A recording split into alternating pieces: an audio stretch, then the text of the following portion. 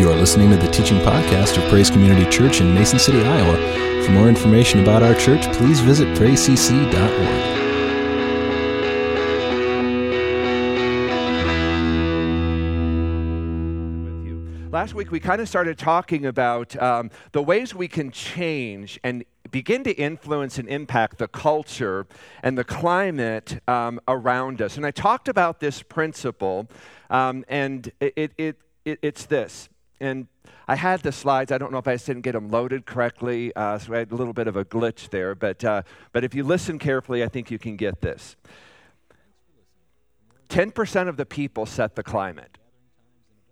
10% of the people have the ability to set the culture and the environment, and generally, the 90% will tend to follow what the 10% are doing. Now, when 10% of the people become united, they become focused, they'll kind of coalesce around an idea, a vision, a principle, and they'll kind of begin to talk and to act in ways that kind of enact that and to propel what it is that they're trying to influence.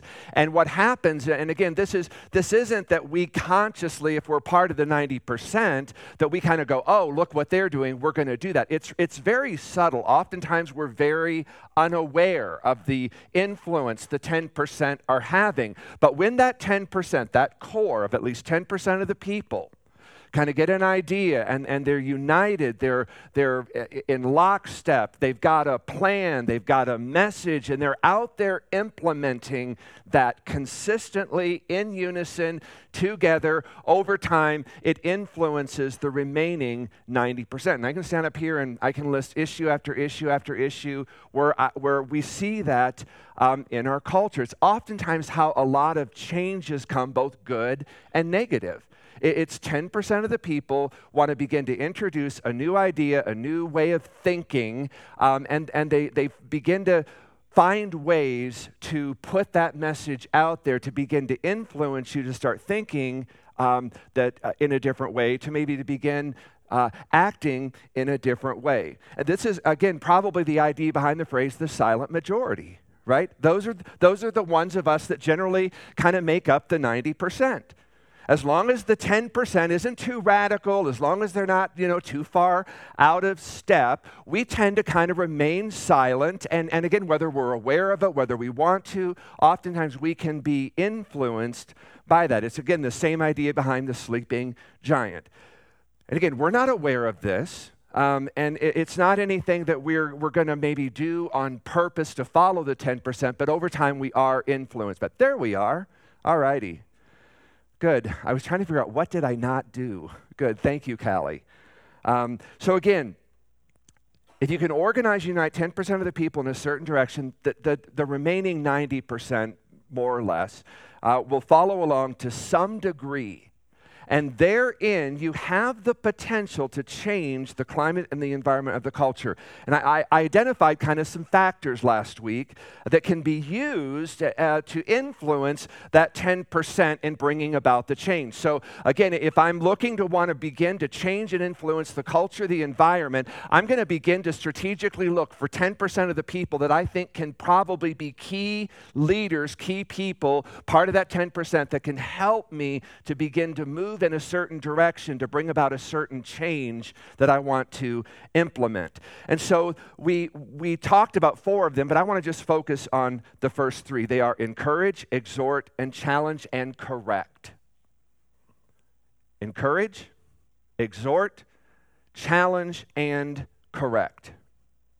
So using my example from last week, we wanted to change the culture, the environment, the culture at the Iowa Capitol, and the way we approach that, and I talked about this, is 150 legislators there, 50 in the Senate, 100 in the House. So there was a group of us that began to identify 10% of the people among those 150 legislators that we believed were key leaders or who would have the potential to buy into what we wanted to do to bring about positive, good, godly, righteous change in the climate, the culture of the capital. So we began to identify who out of that 150 would be maybe a part of that 10% that we could begin to encourage, exhort, challenge, and correct to begin to move about in a unified vision to bring about that change. And we found, again, as I talked last week, a very negative, a very divisive culture in the capital, and we believed it was largely being driven by unhealthy conflict. So as we identified that factor, we wanted to bring about change. In order to do that, we knew that we had to begin to move these 10% out of unhealthy conflict and into healthy conflict if we were going to bring about the kind of change. Does that make sense? And so we began to identify what are some ways that we want to do that. Because again, we felt like if we could get a large enough impact with that 10%, if the 90% could begin to see a difference in the way the 10% were engaging, the way they were doing conflict, that it would over time begin to influence people to maybe want to be more healthy in their conflict, that maybe they would be willing to learn, what is it that you're doing because I see you being so effective in conflict. So interesting, last Sunday somebody thought our goal should be to eliminate conflict entirely. Said we should just pray to end all conflict. Well, not only is that impossible, it's really not necessary. Conflict can be a good thing. It is a good thing. Because oftentimes out of conflict, good things happen. Conflict kind of brings issues. It brings problems to the surface.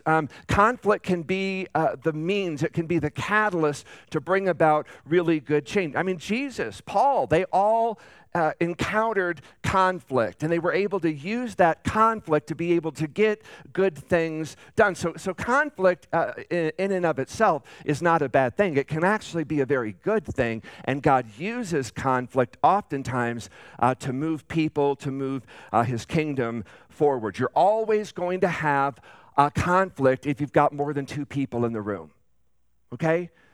Oftentimes on our best days, we're in conflict with ourselves all the time. So it's just not possible to not have conflict. So to change the culture from the unhealthy climate to a more healthy climate, we started to encourage legislators. When we saw them acting out in ways that were healthy conflict, we recognized that. We would verbally affirm them. We would maybe send them a card.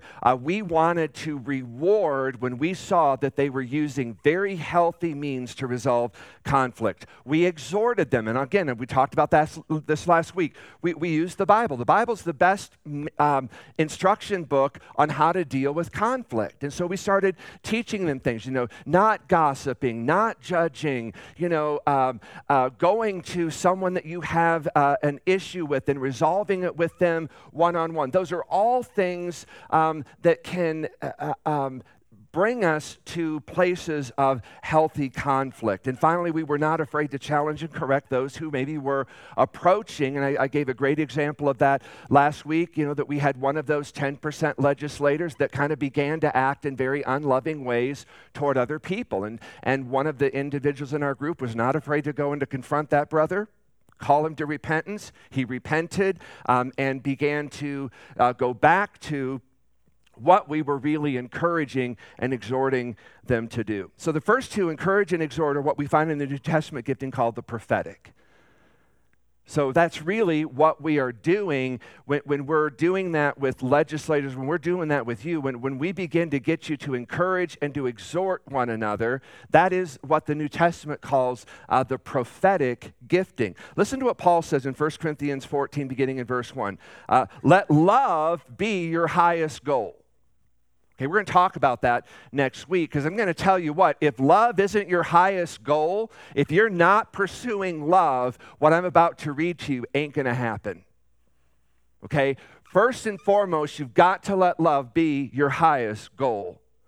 But you should also desire the special abilities the Holy Spirit gives, especially the ability to prophesy. For if you have the ability to speak in tongues, that's an unknown language, you will only be talking to God, since people won't be able to understand you. You will be speaking by the power of the Spirit, but it will be all mysterious. So if I were to stand up here and do an entire sermon to you in the gift of tongues, you would not understand anything. God would be glorified. God would understand what I'm saying. You would just sit there and go, oh, he's just babbling. So there's a place for the gift of tongues, but Paul's saying we also need to be desiring the other gifts, the more profitable gifts, and he lists that the gift of prophecy is one of those. So you'll be speaking by the power of the Spirit, but it'll all be mysterious. But the one who speaks, the one who prophesies strengthens, that's that exhortation, strengthens others, encourages them, and comforts them. That's the prophetic gifting of the New Testament. Every time you encourage, edify, exhort, strengthen, that's the prophetic in operation. And we can all do that. But one who speaks a word of prophecy strengthens the church. That's the goal of prophecy. It's to strengthen you, to strengthen the church. So anytime we encourage, exhort any believer, we're operating in the prophetic gifting, and this is something that God, again, desires all believers to operate. In challenging, correcting people, we're just simply using the Matthew 18 approach. If I've got an issue with Alan, I'm going to go to Alan. If Alan has said or done something that has offended me, I'm going to go directly to my brother. I'm not going to go to Dan. Dan wasn't the one that said it or did it. I'm going to go directly to Alan. Now, if Alan won't hear me, if Alan won't engage with me, if Alan won't work toward resolution, I might bring my brother Dan in at that point so that he maybe can help me kind of navigate this, see what I need to see, what Alan needs to see, that we can bring that to a place of resolution. But again, Matthew 18 is, I need to go directly to the one I have the issue with. So these three same approaches can be used in any setting to bring about change in the culture. And the challenge I gave you last week, and again, I went into great detail on each one of these points. It is on our website. I would encourage you to go and to listen to that, because we are seeing the fruit of this at the Iowa Capitol. And the challenge I posed last week was, what if we became a part of the 10%? What if you and I were willing to say, you know what, I want to be a part of that 10%. I want to be committed to bringing change. I want to influence, I want to impact the culture of the church, the culture of my community, the culture of my workplace, the culture of my family.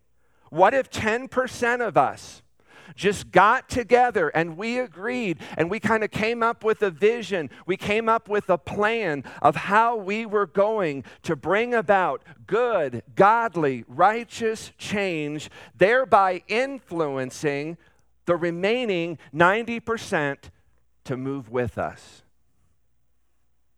What if 10% of us were just committed to using a Matthew 18 approach when someone offends you, when someone does something you don't either understand or like, or maybe it impacts you negatively? How many of you would be willing, 10% of the people that are willing to engage, to disengage in unhealthy conflict and to engage in healthy conflict? What if 10% of us were encouragers, exhorters, strengtheners? What if 10% of us were committed to using that prophetic gifting that Paul says is ours? Think about the healthy change that could bring to the environment. What if we could exhort one another through the Word of God? What if I could challenge and correct you and be challenged and be corrected? I'm open to that. You're open to that. Out of our love for one another, because we care about each other and we want to see God's best for me and for you. And oftentimes that involves being challenged and being corrected. It involves being able to challenge and be able to be corrected. Just think of the environment we could have if we could engage in that together in a loving way. We get a glimpse of that in Acts 5. Apostles were teaching the crowds. They're healing people. Many people are being saved. So much so that the Jewish leaders, the high priest, they're seeing everything that's going on, and they become very jealous and envious. Why can't we do those things? Why are they having such success? And so they have the apostles arrested, and the apostles were brought before the high council. And one of the high priests says to the apostles in verse 28, "Didn't we tell you to never again teach in this man's name?" He demanded. "Instead, now get this, you have filled Jerusalem with the teaching of Jesus." You have filled all of Jerusalem with the teaching of Jesus. And you got to understand, this high priest, he is saying this. This is a complaint. This is negative. What he's leveling at them. The apostles, they hear that. They receive it as a positive. It's a compliment, because that's what they were committed. That 10%.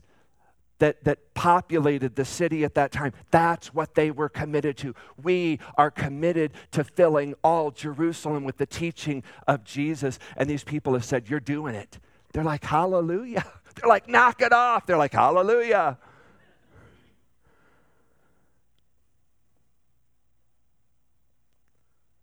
Wouldn't that be an awesome thing for us, our church, to be a part of a number of churches in Mason City, that we would have that accusation leveled at us? You, Praise Community Church, you're filling all of Mason City with Jesus' teachings. Yeah. That's the power of a committed, unified 10%. We're just committed to changing the culture. And we're going to do it in a healthy, in a godly, in a positive way. And we're going to do that by encouraging one another, by exhorting one another through the Word of God, and being able to challenge and to correct and to be challenged and corrected. And I believe when we do that, we will begin to saturate our environments. We will begin to influence the places we are. And we will begin to bring about change and the kingdom of God. So this morning I want to just shift a little bit. And that was kind of a recap from last week. This morning I want to just shift a little bit. And I want to begin to look at some of the tools that God uses in transforming us so that we can bring transformation to our culture and to others. There are many approaches that God uses in bringing about transformation in our lives and in the life of a culture. And really, God's primary goal, God's vision for your life is to change and to transform you in such a way that you're becoming more and more and more and more like Jesus. Now, he has a number of ways he's going to do that. But that is his primary goal, his vision for your life, is he wants to see you become more and more like Jesus. And one of the means God uses to bring about that kind of change, that kind of transformation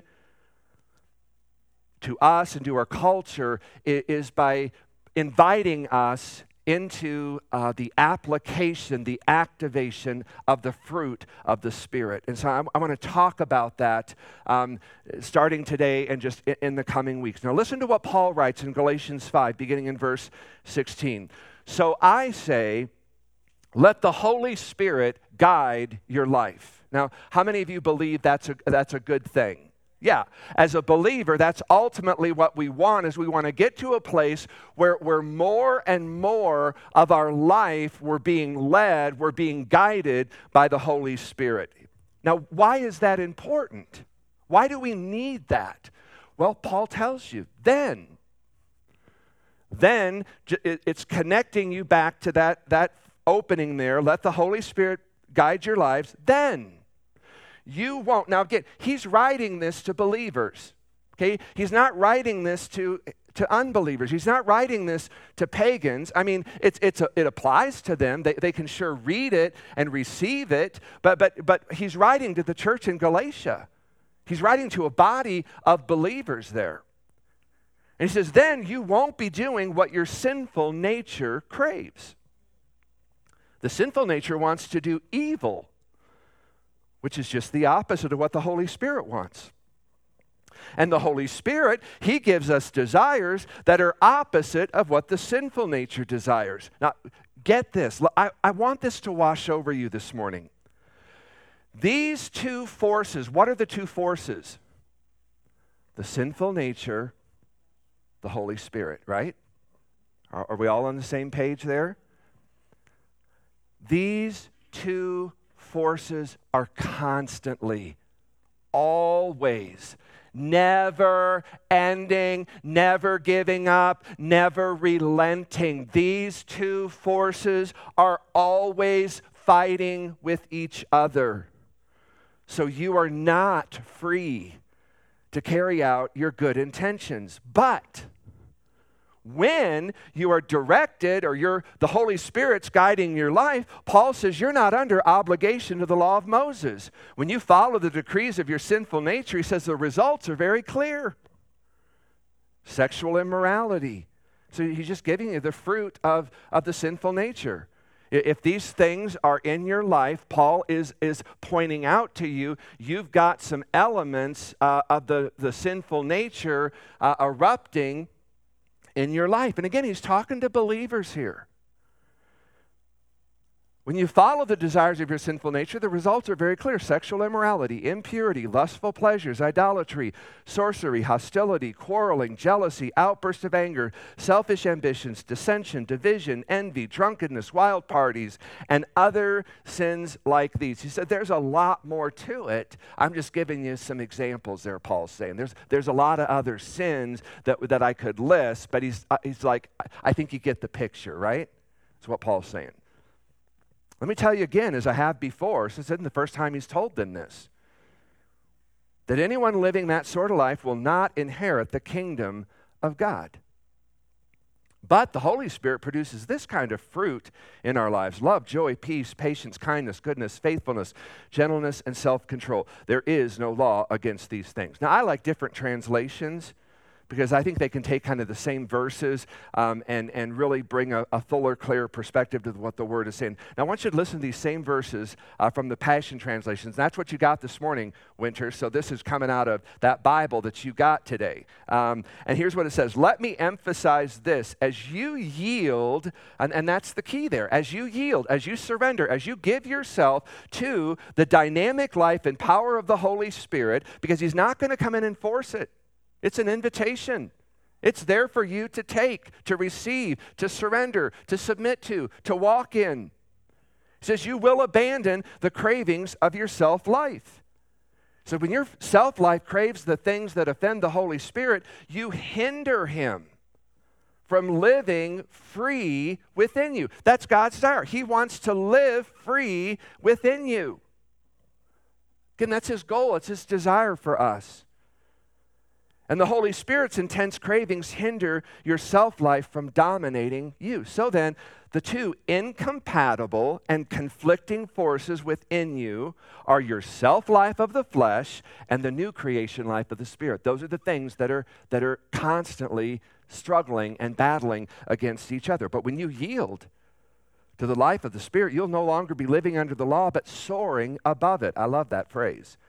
The behavior of the self-life is obvious: sexual immorality, lustful thoughts, pornography, chasing after things instead of God, manipulating others, hatred of those who get in your way, senseless arguments, resentment when others are favored, temper tantrums, angry quarrels, only thinking of yourself, being in love with your own opinions, being envious of the blessings of others, murder, uncontrolled addiction, wild parties, and all similar behavior. Paul says, haven't I already warned you that those who use their freedom for these things will not inherit the blessings of the kingdom of God? But he says the fruit produced by the Spirit within you is divine love in all its varied expressions. Now, I love this because he's basically saying this is love at work. Says it's joy that overflows, peace that subdues, patience that endures, kindness in action, a life full of virtue, faith that prevails, gentleness of heart, and strength of spirit. Never set the law above these qualities, for they are meant to be limitless.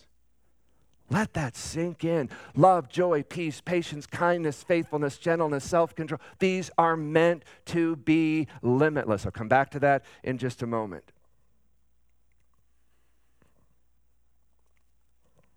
What I want you to see in these 9 attributes is you are looking at the nature of God. If you've ever asked yourself, what is God like?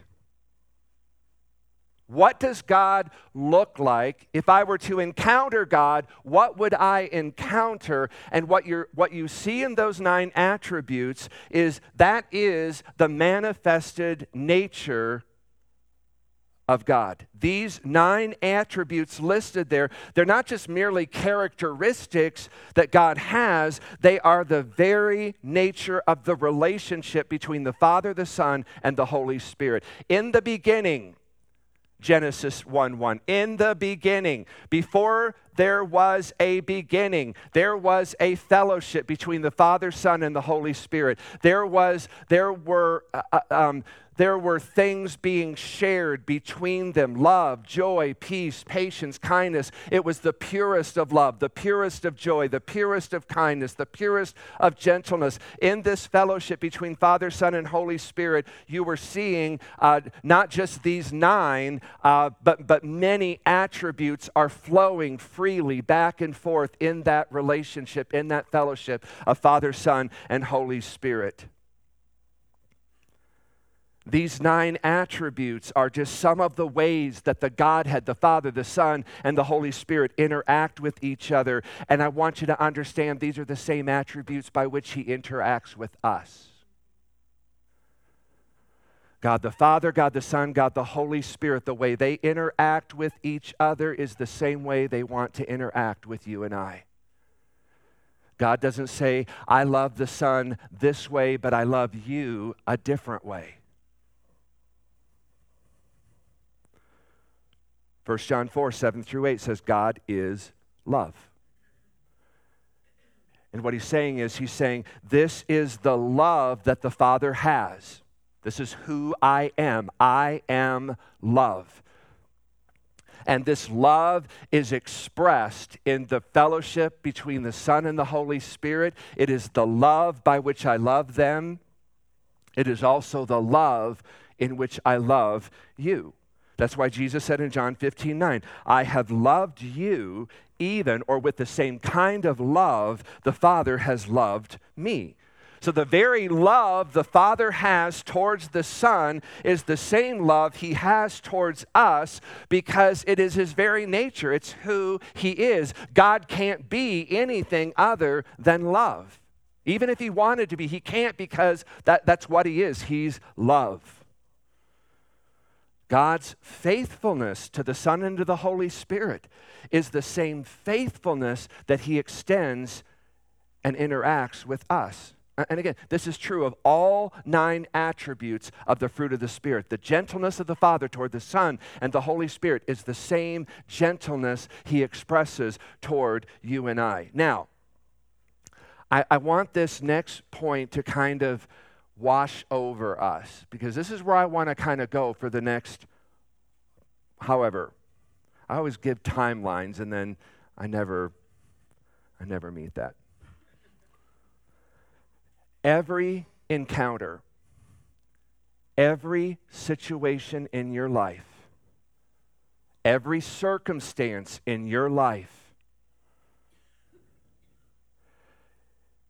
that we find ourselves in, I don't care how big or small it is, how good or bad it is, doesn't matter. Every situation, every circumstance, everything that happens or is happening or is going to happen in your life is an invitation from the Father to us to activate, to participate in one or more of the 9 attributes found there in the fruit of the Spirit. Every circumstance, every situation, every encounter you're ever going to have, from the mundane ones, the day-to-day ones, the ones where you see the same people, all the time at home, in the workplace. Every encounter, every situation, every circumstance you find yourself in is an invitation from God the Father to partner with Him and allow Him to activate, to guide you, to lead you by the Holy Spirit to begin to walk out the fruit of the Spirit and refuse to participate with the works of the flesh, our sinful nature. Now, remember what Paul says in Galatians 5. These two forces, they're constantly fighting against each other. Those two forces are our sinful nature and the desires of the Holy Spirit. And he's talking to believers. See, what religion has taught us is if you have a lustful thought, you're probably not really born again. If you have an outburst of anger, well, you're probably really not a Christian.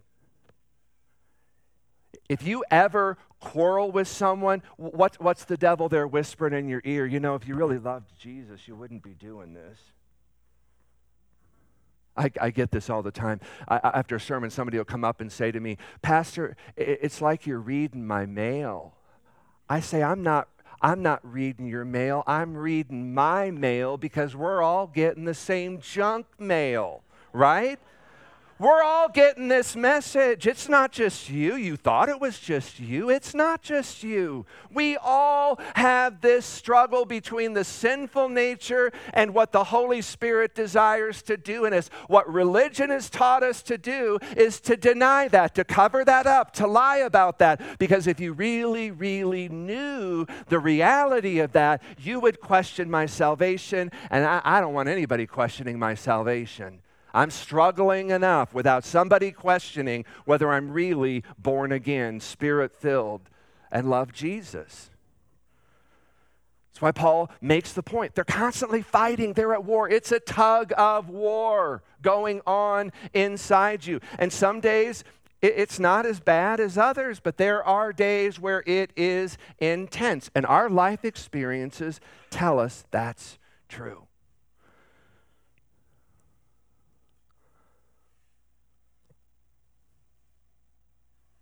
Every situation, every circumstance, at some level, it's a tug of war.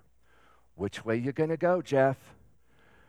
Are you gonna go with the sinful nature? Is that what you're gonna allow to manifest in this situation, this circumstance? Or are you gonna yield? Are you gonna surrender? And are you gonna partner with God so that love, joy, peace, patience, kindness, goodness, gentleness, faithfulness, self-control can manifest here? What do you want to do, Jeff? Where do you want to go? What do you want to partner with? That's that tug of war, and we constantly have it. It never lets up. Some days it's more intense than others, but it's always there at some level.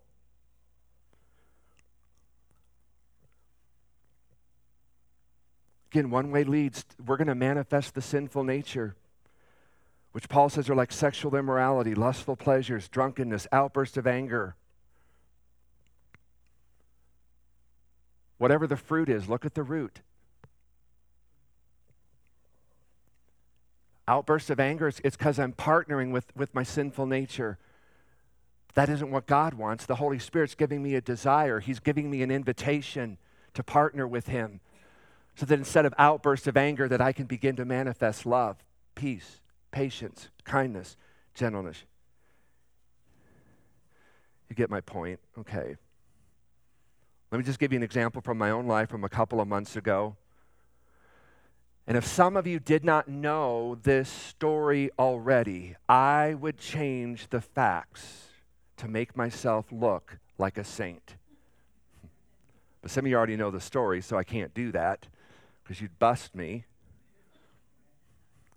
And I had an opportunity, situation, where I could have chosen to partner with the Holy Spirit's desire in me, but I chose to just go ahead and to partner with my sinful nature.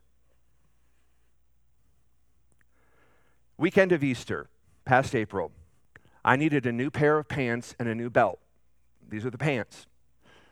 Thank you, Jeff, you're wearing pants. I got these pants, okay? So I go to Kohl's here in Mason City. When I get to the door to enter, I saw there was a sign on there that required the use of a face mask to enter. Now, I knew I was only going to be in there a brief time, and I've told you my rant on face mask, but I did not want to potentially make a scene. I don't want to cause problems for the employees because, look, I know this isn't their rule. They're just made to enforce it. You know, they didn't come up with this idea to make all of us wear face masks. They were just put in places and positions where they have to force people to do what upper management, higher up people do. Right, Becky? Yeah, she understands that. So, you know, I don't want to go in there and make a scene. I don't want to cause any trouble for these people that probably don't want to be wearing the face mask either. So before, you know, I went into the store, I put the face mask on, and I went in to shop. Now, before we go any further into the story, I need to give you some background history regarding a particular woman who would occasionally come by the church. She did not come to services here that I know of ever, but she would come by the church. And the first time I met this woman, she had come to the church with a manila envelope, and it was just filled with papers. And when I met her at the door, she told me that she had evidence that the police department, the mayor, the sheriff, the sheriff's office were all involved in this big sex trafficking. And she had proof in this envelope she had and wanted to know if she could come in and show me. Well, I was just kind of like taken back. I've never had anybody ever come up to me claiming something like that. So she seemed like a nice lady, said she was a Christian, born again, spirit-filled, and I didn't have any evidence to argue otherwise. So I said, sure. So, you know, she came in and she takes this stuff out of the envelope, and all she's got in there are just handwritten notes, her own handwritten notes. So I'm looking through this, and I tried to take a few minutes to show her that I was trying to be diligent and serious in what she was showing me. And I finally just said to her, is there anything else? She said, no, that's it. And I said, well, that's really not evidence. I mean, these are just kind of handwritten notes. And so I said, if you had videos or recordings or, signed confessions or witnesses, that could testify to this, that's evidence. And that's what I would probably need to see before I could really kind of respond. And her comment to me was, well, you're just a part of that ring. You're in on that sex trafficking. That's why you're doing. I was just like, oh, wow. So I ended that conversation quickly. So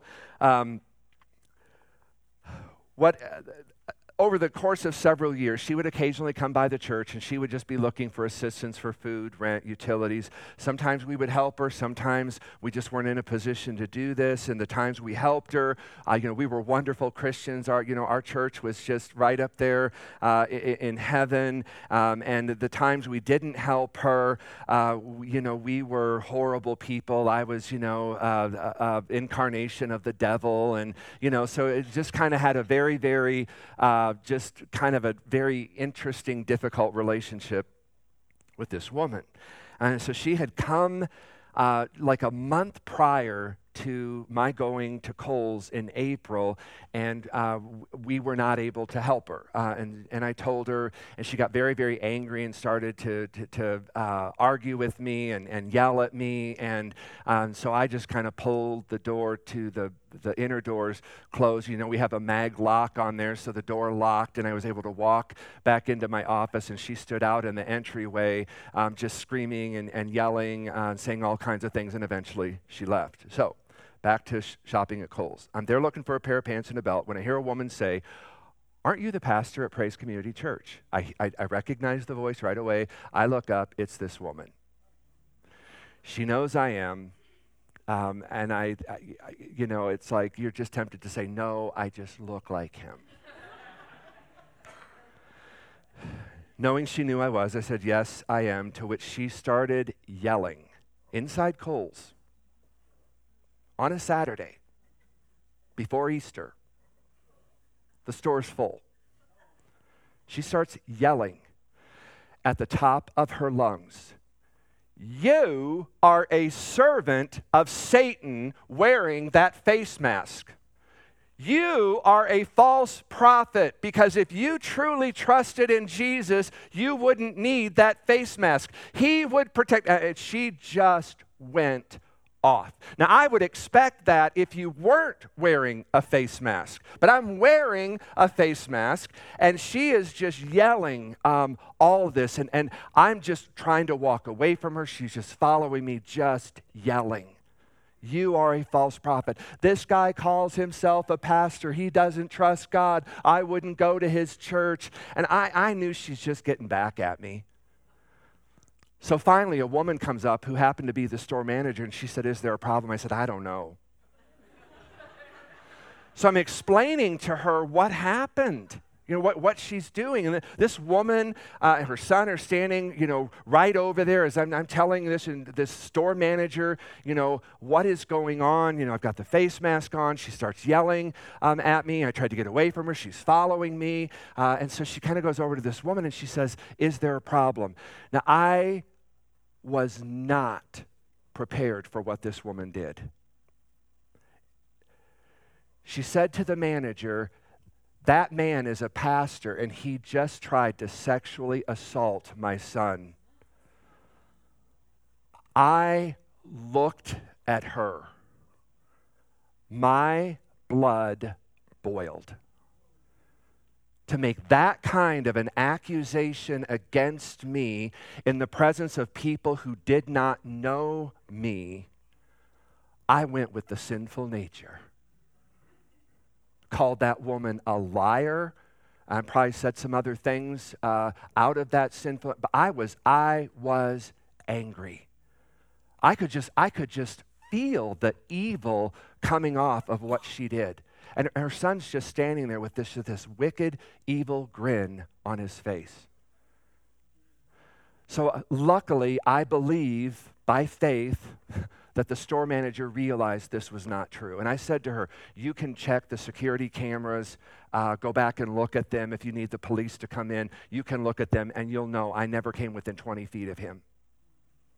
But I think she knew that this was not true, and so she took the lady, helped her get what she needed, her and her son, and got her out of the store. Now, I tell you this story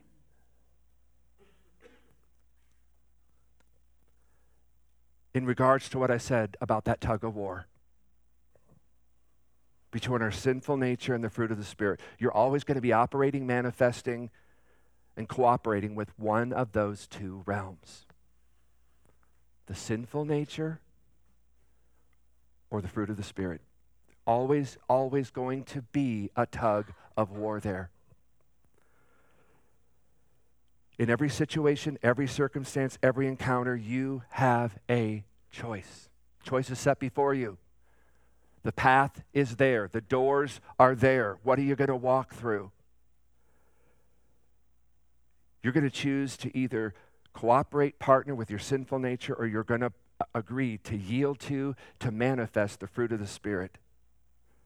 And that is one of the ways that God uses to conform us more and more into the image of His Son. Every time I deny the sinful nature and I choose to partner with the love, joy, peace, patience, kindness, goodness, faithfulness, gentleness, self-control of God, what I'm doing is I'm stepping out of one, coming into another. And in that, I'm becoming more and more and more conformed to the image of Christ. I have no idea what would have happened in that situation had I just said, "You know what?"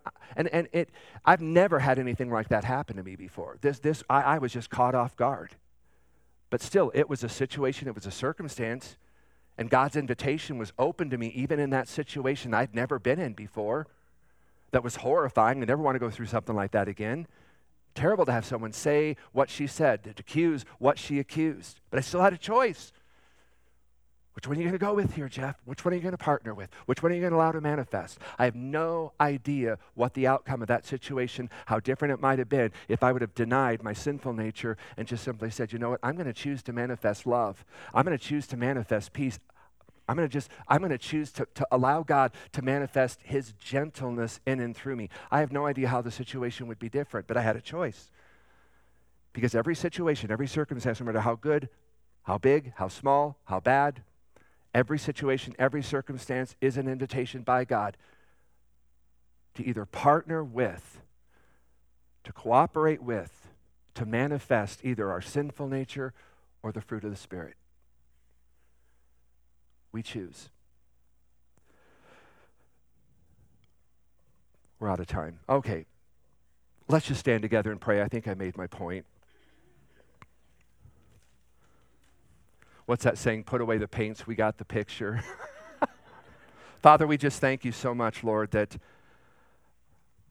every one of us, I hope every one of us here this morning can really relate to this, that we can see practical examples even in our own life, even within, the last 24 hours, Lord, where we've been in situations, circumstances, Lord, we've had opportunities, whether they're at home, the workplace, Father, wherever, Lord, we've had opportunities and situations in our life, God, that every one of them have been an invitation